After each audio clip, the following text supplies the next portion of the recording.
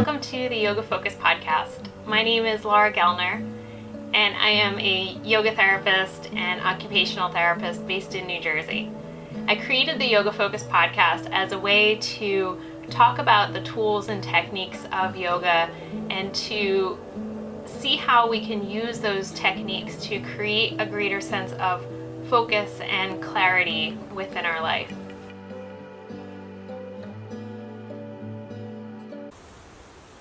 Hey everyone, welcome to episode 7 of the Yoga Focus podcast.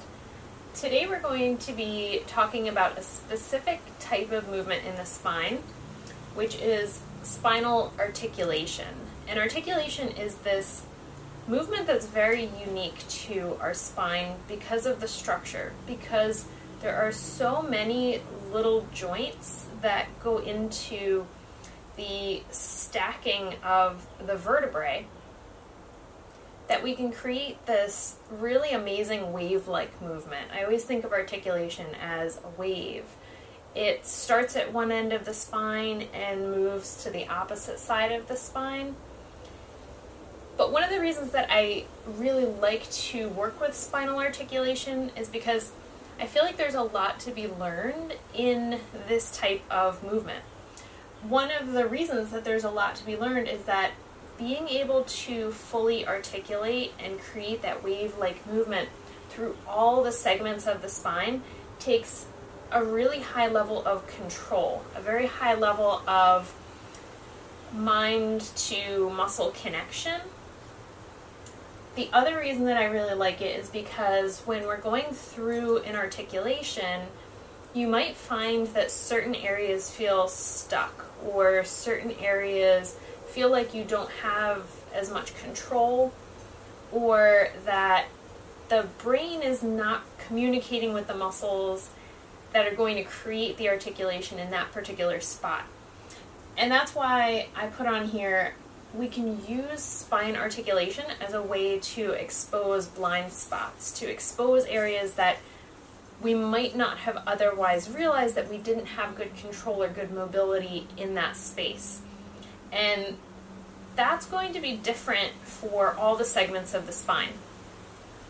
Now, traditionally, when we think of spine articulation, it's usually used in the roll-up transition, where you're like in forward bend, and then you roll, up to standing. We say something about stacking and that sort of thing until you come up into standing.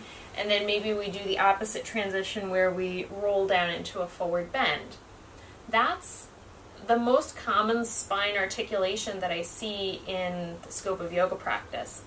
But what I wanted to talk about is expanding our understanding or our application. Redford's outside. Expanding our application of spinal articulation to the other planes of movement and to apply this to all the segments of the spine.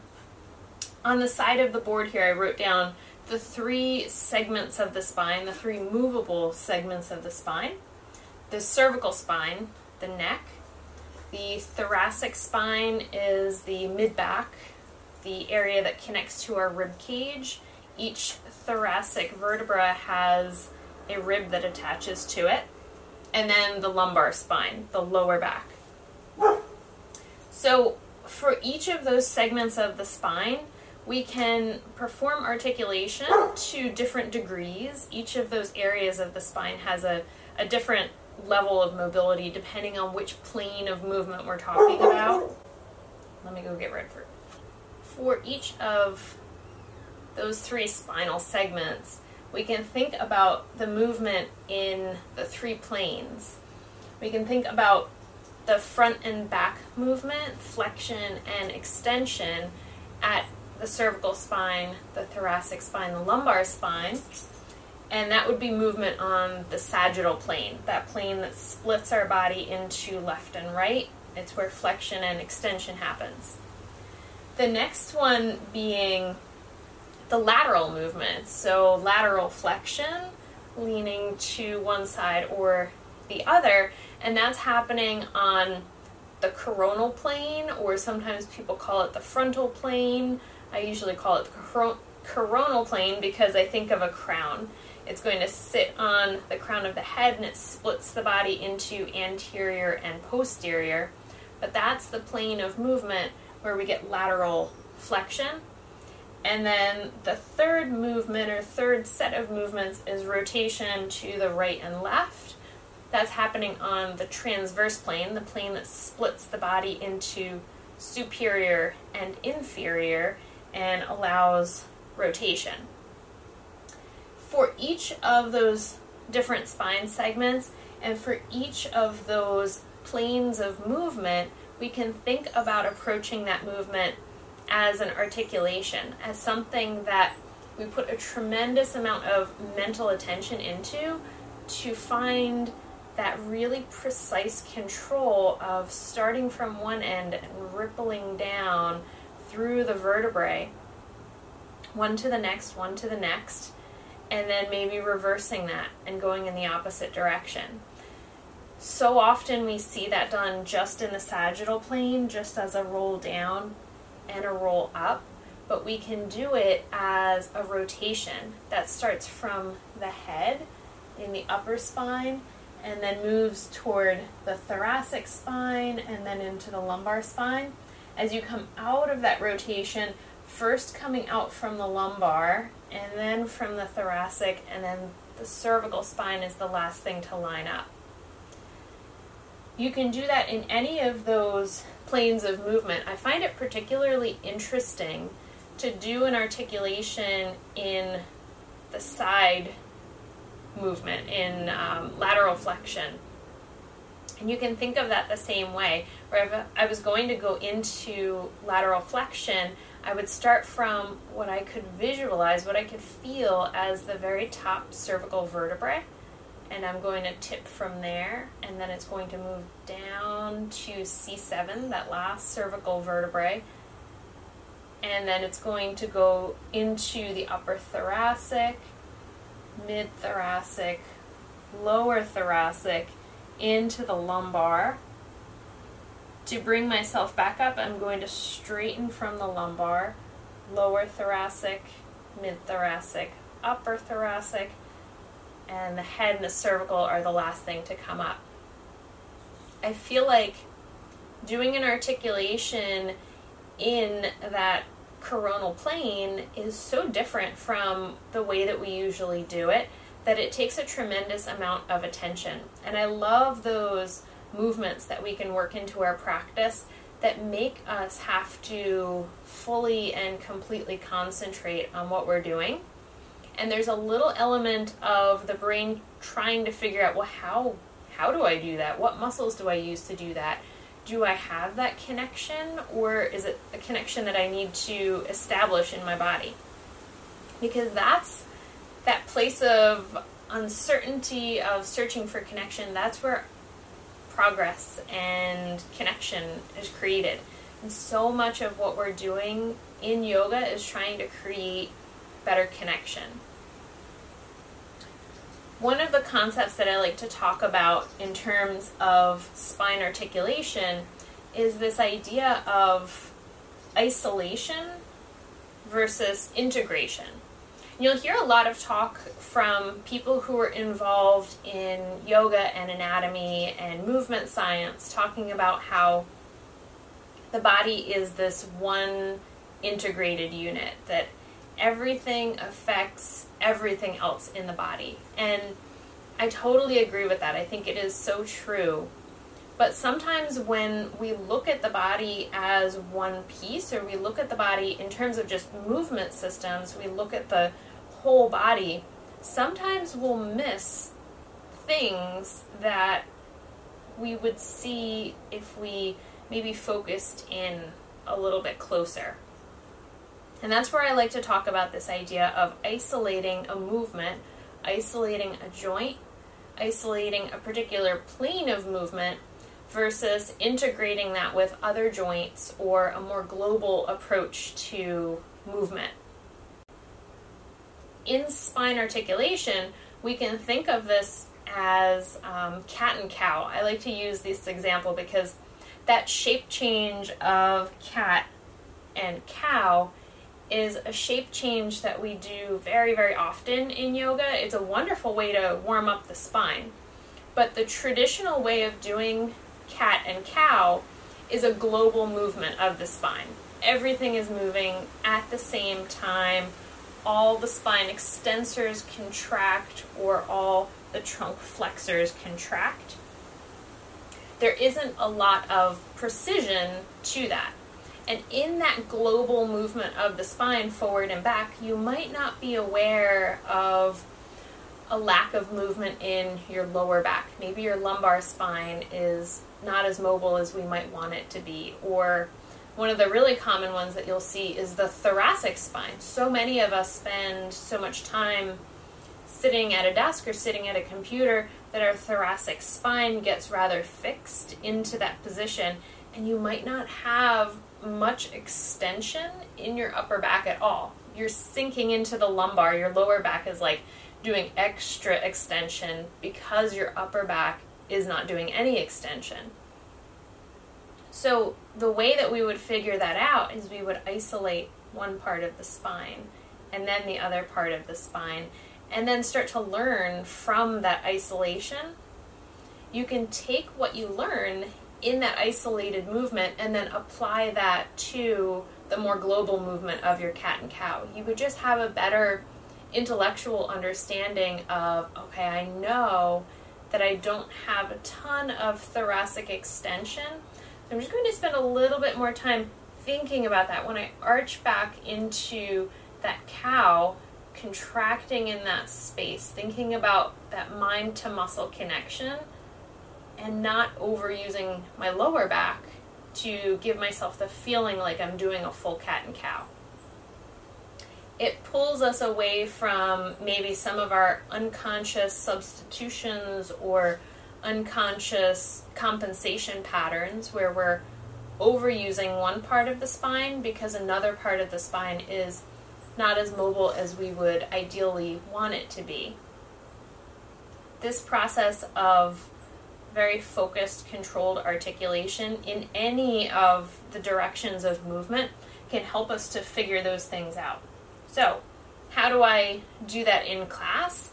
I will take the cat and cow movement and I'll have my students do just regular cat and cow in tabletop.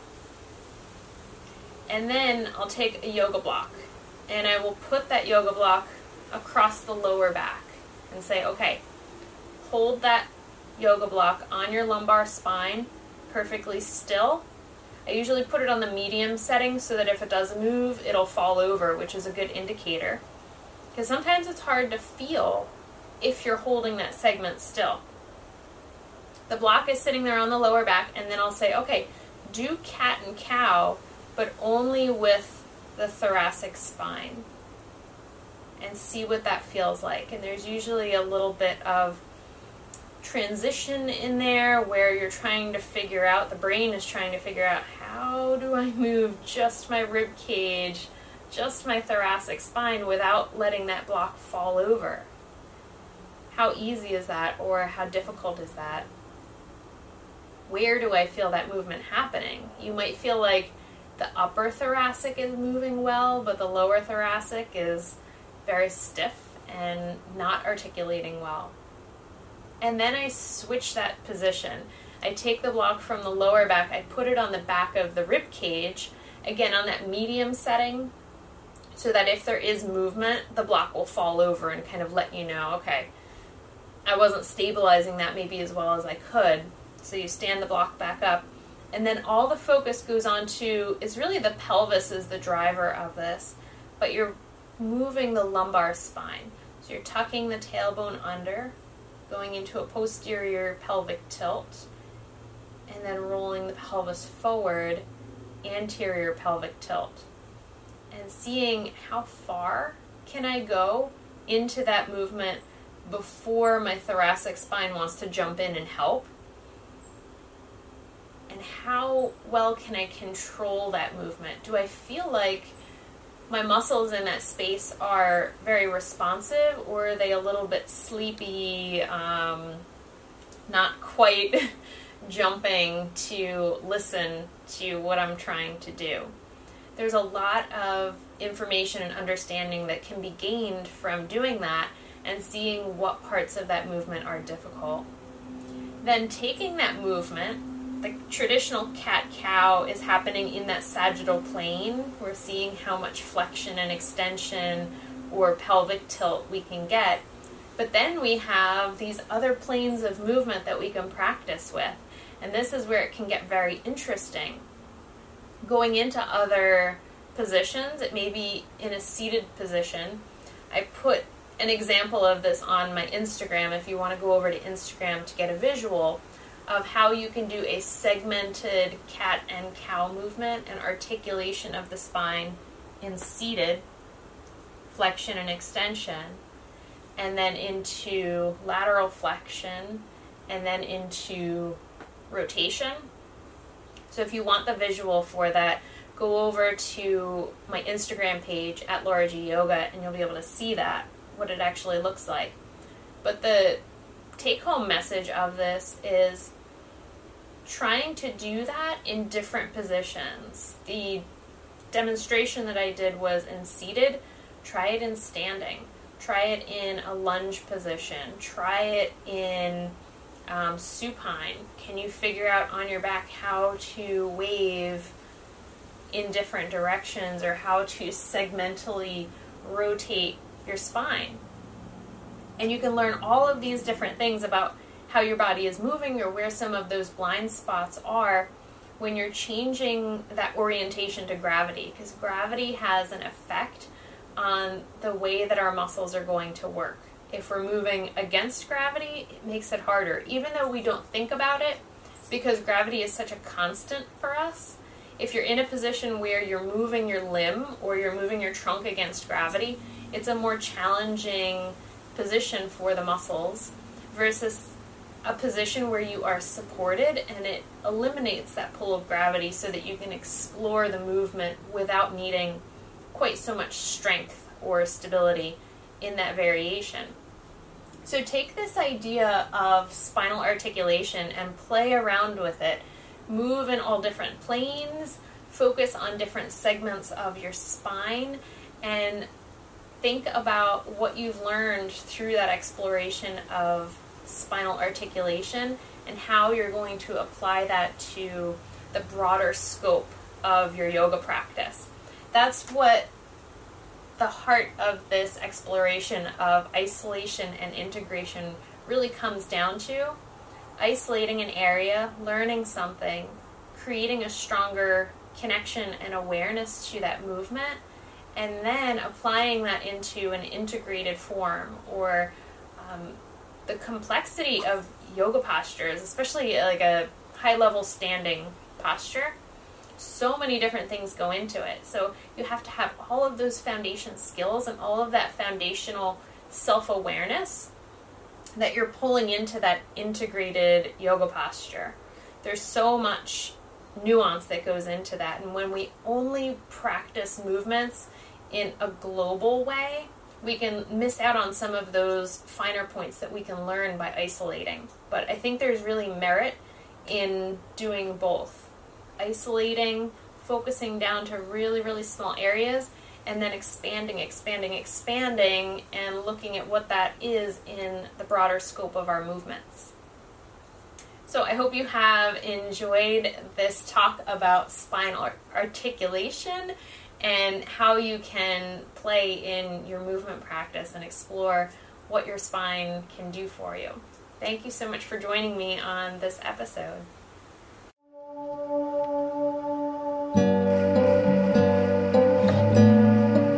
Thank you so much for joining me in this episode of the Yoga Focus podcast.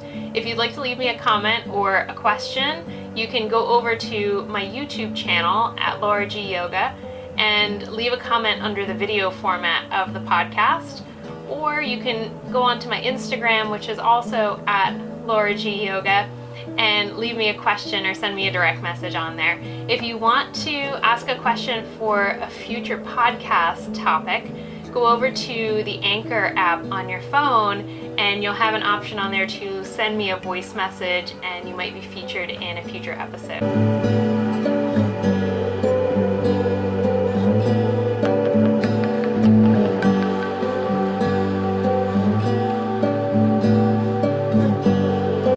Thank you so much for sticking around to the end of the podcast. I just wanted to talk to you guys about the book that I released in June of 2019, which is called Yoga Therapy at the Wall. I've worked on this book for the past 3 years to create all of the pictures and all of the information in here.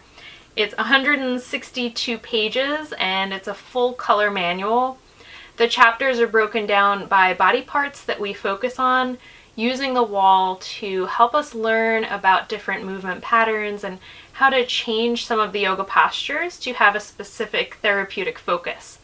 And you can really start to understand when you look at the book why I feel like the wall is the most underutilized prop that we have in yoga. We kind of forget about these things that we have all around us and that we almost always have access to a wall to utilize in the practice. So this manual will give you a ton of ideas to expand and start to utilize the wall as a prop. If you're interested in ordering, you can get the printed version on lulu.com. You can either take the link in the show notes or you can go on Lulu and look up Yoga Therapy at the Wall. There's also a digital download option, but for that you have to go on Etsy. And my Etsy store is Healthy Focus by Laura G. Or you can just search Yoga Therapy at the Wall. Thanks. Hope you enjoy it.